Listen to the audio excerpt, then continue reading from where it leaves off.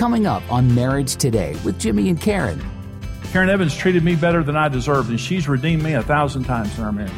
She's come after me. She's done the right thing when I was doing the wrong thing many times, and I've redeemed her too. I always like to say there's two sides to every marriage, and you definitely have issues as much as your husband does, but what I did is I've asked the Lord to change me.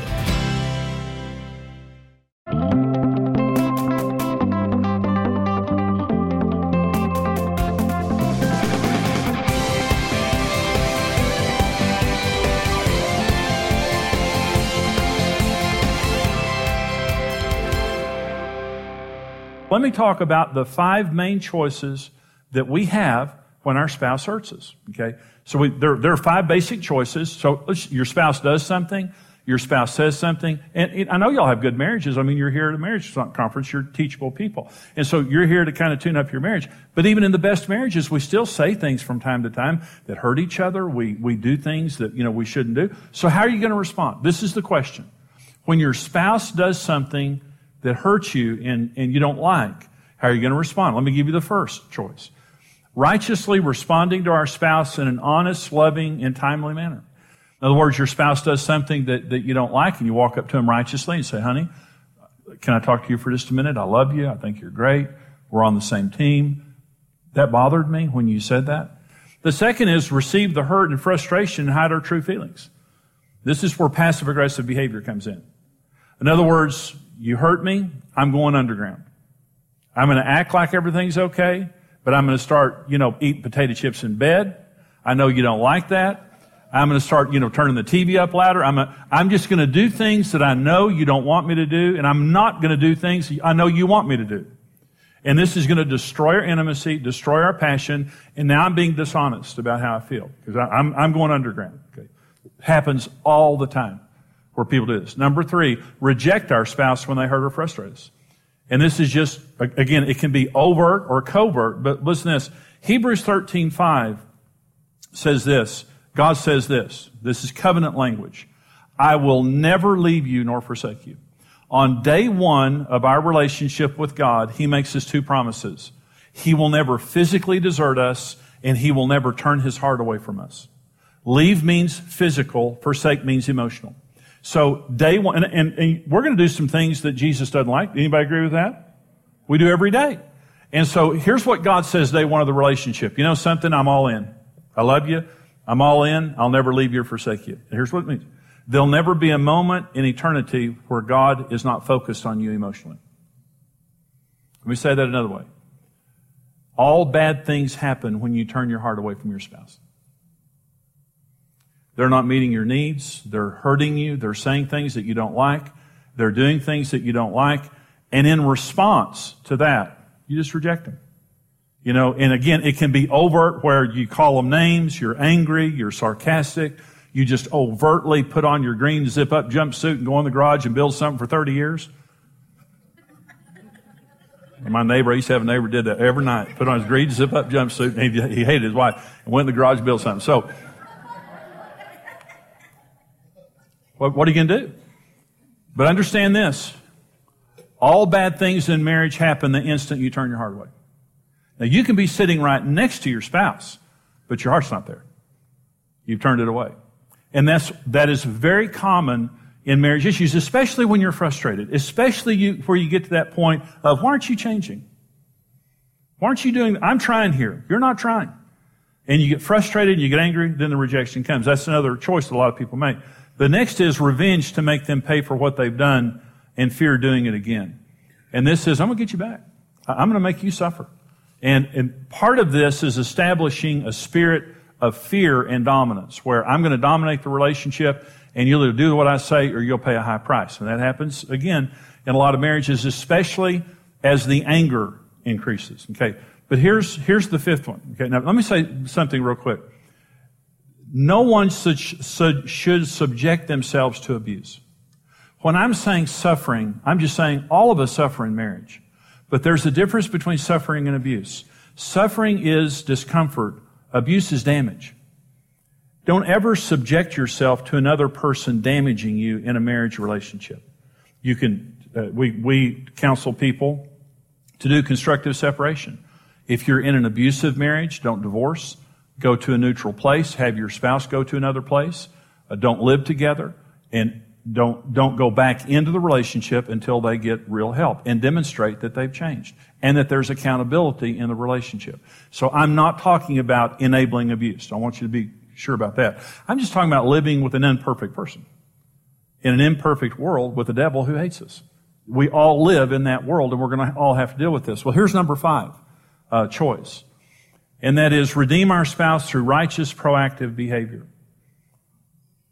You're doing the wrong thing. I was doing the wrong thing. Jesus came. I was hurting Jesus. I killed him, in fact. I was hurting Jesus, and his response was to die for me and to suffer for me while I was in my sins. And because of that, I've come back. And I haven't just come back. There's no one I love like I love Jesus. Okay. So that's my 5th choice, and that's the only choice that works. It's the only thing. The word redeem means to buy back or restore something to its created purpose. I'm gonna pay a price for you that either you cannot pay or will not pay. Jesus paid a price for us that we could not pay. But I'm gonna pay a price for you. This is gonna cost me something. It's gonna cost me some pain. It's gonna cost me some time. It's gonna cost me something. But I'm willing to pay it to demonstrate my love for you. That's what it is. So we're gonna become partners with God to do this. And here's the question. Am I going to be a redeemer, or am I going to respond to my spouse's problems in a selfish and immature manner? This is the question. This is the question that will really answer the destiny of your marriage, the destiny of your... Karen and I, this is just the way that it is.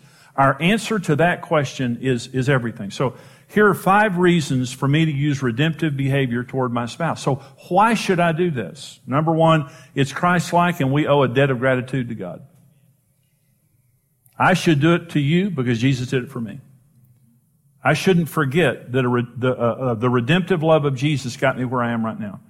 And I need to give it away. The second thing is the only method of responding to our spouse's problems that creates a true solution. Threats don't create a solution. Rejection doesn't create a solution. Revenge doesn't create a solution. This is the only thing that truly solves the problem. It truly solves it. The other thing is, it's the only behavior that God will bless and stops the vicious cycle of pain and rejection. This is the deal. You can only defeat a spirit with the opposite spirit. If you fight fire with fire, you're going to get yourself a bigger fire. If you fight sin with sin, you're going to compound the damage that's happening in the relationship. Jesus said, love your enemies. Bless those who curse you. Pray for those who spitefully use you. Why? Because you can only defeat a spirit with the opposite spirit. You can only defeat rejection with acceptance. You can only defeat insensitivity with sensitivity. Right on down the line. You can only defeat a spirit with the opposite spirit.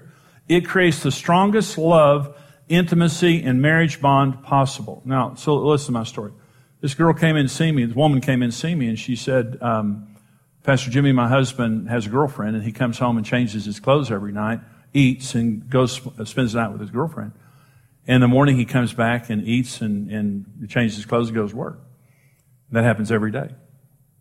And I said, well, I think you ought to divorce the jerk, as far as I'm concerned. She said, I love him. I want to fight for my marriage.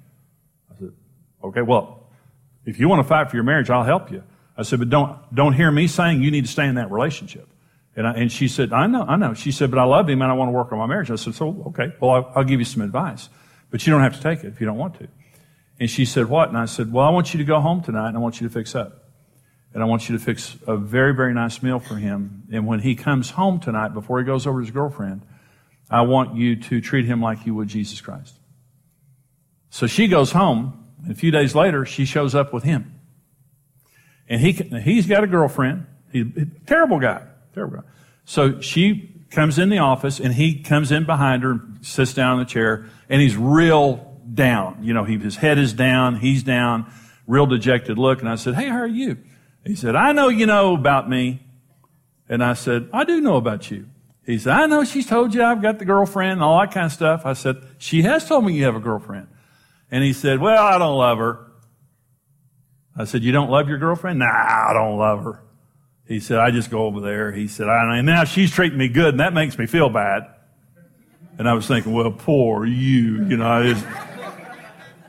And I said, well, you want to change things? And let me just give you the short version of this.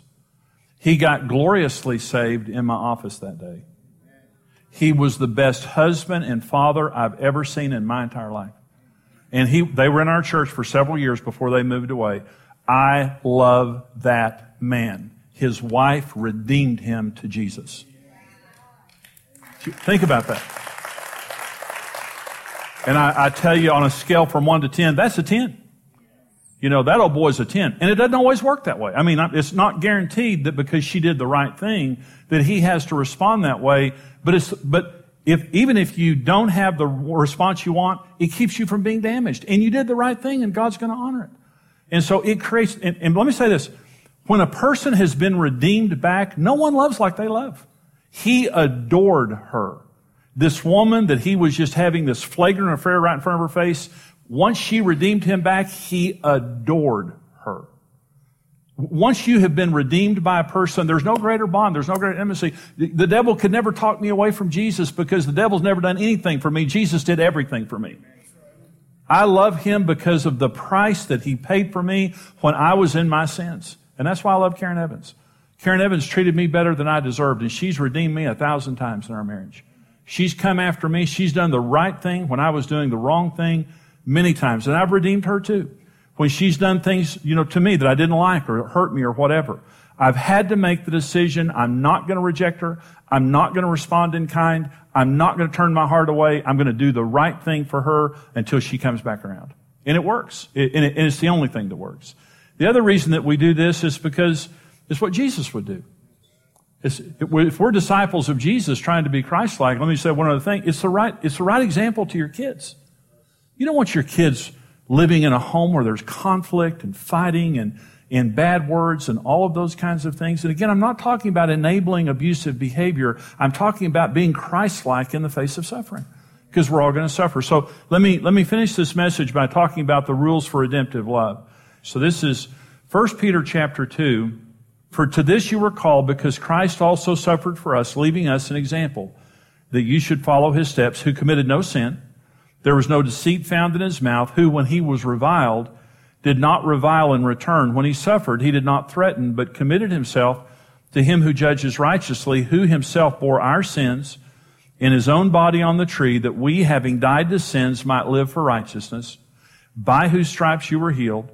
For you were like sheep going astray, but now you have returned to the shepherd and overseer of your souls. Let me give you the rules of redemptive love. Number one, you can't sin even if you've been sinned against.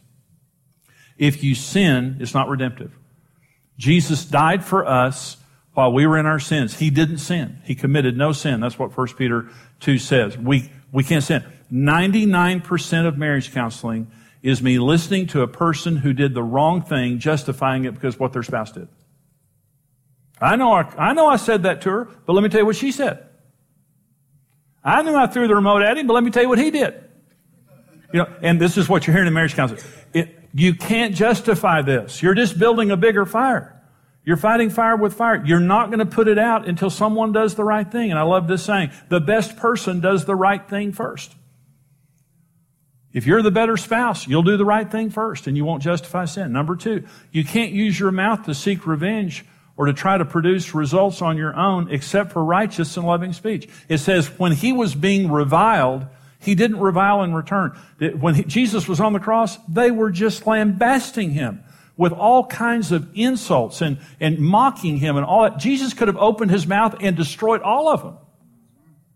But he didn't respond in kind. And the Proverbs 18 says that the power of this, Proverbs 18:21, death and life are in the power of the tongue, and those who love it will eat its fruit. And let me say, we live in a vulgar, smart alecky society, don't we? And you watch movies and TV and you just see our society, people are using their mouths to destroy people, literally to destroy people. And if we're going to be redeemers, it means this thing right here has got to change. And we cannot use this to hurt. We cannot use this to seek revenge or put another person down. In fact, when you're redeeming, you're speaking destiny into a person who's not acting like it right now. Literally, you're calling into existence that which is not as though it were. And that's what faith does, and that's what redemptive love does. Number three, you have to trust God for the results as you put your faith in Him. See, marriage problems test your faith in God. They really do. 1 Peter chapter 2, or 1 Peter 3, it says, in the same way, you wives, be submissive to your own husbands. Men and women are equals. It's talking about an attitude. Be submissive to your own husbands, so that even if any of them are disobedient to the word, they may be won, as they observe without a word, as they observe your chaste and respectful behavior. And then it talks about a gentle and quiet spirit, which is precious in the sight of God. The promise in 1 Peter 3 is a woman can win her husband without a word as he observes your respectful behavior. And then it says, a gentle and quiet spirit is precious in the sight of God. A gentle and quiet spirit is the spirit of a woman who has faith that God is powerful enough to change her husband. See, when I'm using redemptive behavior on Karen, the focus isn't Karen, the focus is God. I'm God's partner. And Karen's struggling, or Karen's going through something, or she did something I didn't like, or she said something I didn't like, and my tendency, and maybe I said something to her and she didn't respond the way I wanted her to respond, and my tendency then is to get angry and to go underground, or to reject her, or turn my heart away and put on my green zip-up jumpsuit or something like that. What redemptive love says is, no, I'm going to fight for her. I'm not turning my heart away. And I'm going to love her the way Jesus loved me when I was in my sins. And what I'm believing is, as I do that, she's going to come back around. It works every single time. Not maybe in 2 hours, but it'll work. And what happens is the relationship gets stronger and stronger. It just becomes a natural instinct that when something bad happens, you don't do the wrong thing, you do the right thing. And God honors that. You fall more in love than you've ever fallen before, just simply because it works. And here's rule number 4. You have to be willing to do the right thing for someone who's doing you wrong.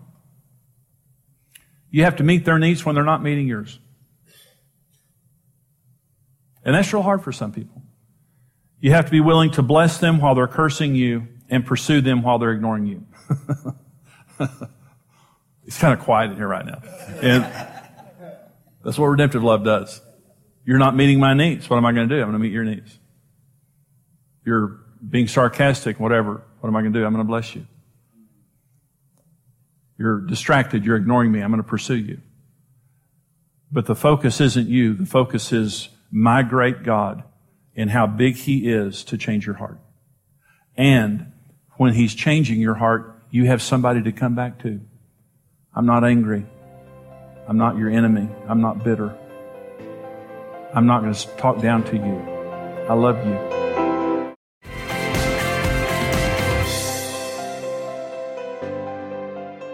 Well, today this is a very important program because we're talking about the issue of redemptive love. Mm-hmm. And, you know, Karen, in marriage, you're going to have to redeem each other many, many times. Mm-hmm. And if you don't, the problems are just going to accumulate within the marriage. In other words, redemption means that I'm doing the right thing for you when you're doing the wrong thing for me. And we're not talking about enabling abuse. Mm-hmm. We're just talking about in the best marriages, we frustrate each other. Mm-hmm. Sometimes we hurt each other. And we're not doing the right thing. In the end, the question is, how am I going to respond? That's true. And am I going to go on the attack? Am I going to reject you or whatever? And so there has to be a spirit of redemption. You have redeemed me. Mm-hmm. I redeemed you. And when we have problems in our marriage, early on when we were immature, we did everything wrong. But as you mature in marriage, you have to come to the point of realizing your spouse is going to make some mistakes and you have to respond to that righteously. Well, I think as human beings, our first response always is anger. Mm-hmm. You know, we get angry and frustrated and, you know, and then that builds and just, you know, you do all the, you know, pity stuff. And so I think it's all just normal, you know, human responses, but you're exactly right. I mean, you know, I look at what God went through just to redeem me. That's right. I should at least give that to you. Well, and that's the example. That's what I'm saying in the message. Let me read a question to you from one of our viewers. It says, Jimmy, my spouse blames me for the problems in our marriage. I'm not saying I'm without fault, but there's no accountability or ownership on his part. What can I do? So this is a woman. Mm-hmm. What would you say to that, Karen? Well, it's what you and I went through. I mean, you know, you blame me for everything and you would never take responsibility. And so I think it's just, you know, some people are this way. And honestly, I always like to say there's two sides to every marriage. And you definitely have issues as much as your husband does. But what I did is I've asked the Lord to change me. I started out by just asking God to change my heart and what are the things in me that need to be changed. And I let God focus. I let myself be focused more between me and God than what was wrong with Jimmy. And so I think that's huge. Yeah. And so I just allowed the Lord work on me. And then I just started praying. I mean, I prayed constantly. I was always in my prayer closet, just crying out to God. And most of the time I didn't, even think that God cared enough to hear. Most of the time I felt like, he likes him better because he keeps acting this way. And so, so it was hard. I mean, but I hung in there and I kept believing. Well, and you treated me better than I deserved. Exactly. But that's part of redemptive behavior. And I didn't lose faith that God could change both of us. Well, see, when the Bible, regarding redemptive behavior in 1 Peter 3, it says to women, you can change your husband without a word as he observes your chaste and respectful behavior. Well, some women would say, well, I'm not that way. I don't have that gentle and quiet spirit the Bible talks about. It has nothing to do with that. But no, it doesn't. And the point being, when a woman has that spirit, it is faith in God. The reason that I don't have to use my mouth to change you is because my God's going to change you. The reason I don't have to be ugly towards you to change you is because I'm trusting God that as I'm doing the right thing, that he's going to change your heart. And see, that's what changed me, is you focused on yourself, you focused on God, and you treated me better than I deserved. And that's what changed, ultimately that's what changed me. And let me say this, I was an unrighteous man. And if you would have come at me unrighteously, I would have won. I mean, we would have divorced. It would have destroyed our marriage. But you came at me righteously, and that redeemed me. And so, it's the secret of every great marriage. It's just, you're not going to have the marriage you want if in response to all of your problems you go on the attack, you blame, things like that. I'm not saying that your spouse isn't a problem. I'm not saying that they don't have issues. But when you change, your marriage changes. And when you get on God's side, you're on the winning side. And God is a redeemer. He doesn't reject. He doesn't attack. He redeems. That's the only reason we love Jesus, is he came to redeem us from our sins and to win us back toward him. So we hope that this is helpful to you today and that it will encourage you in your marriage and family relationships. Thank you guys for standing with us financially. There's information on your screen about how you can give to us here at Marriage Today. Please give your most generous gift right now to help us keep coming back to you, but also going across America, around the world, helping people succeed at marriage, keeping children together with their families. Thank you so much. We'll see you next time. God bless you.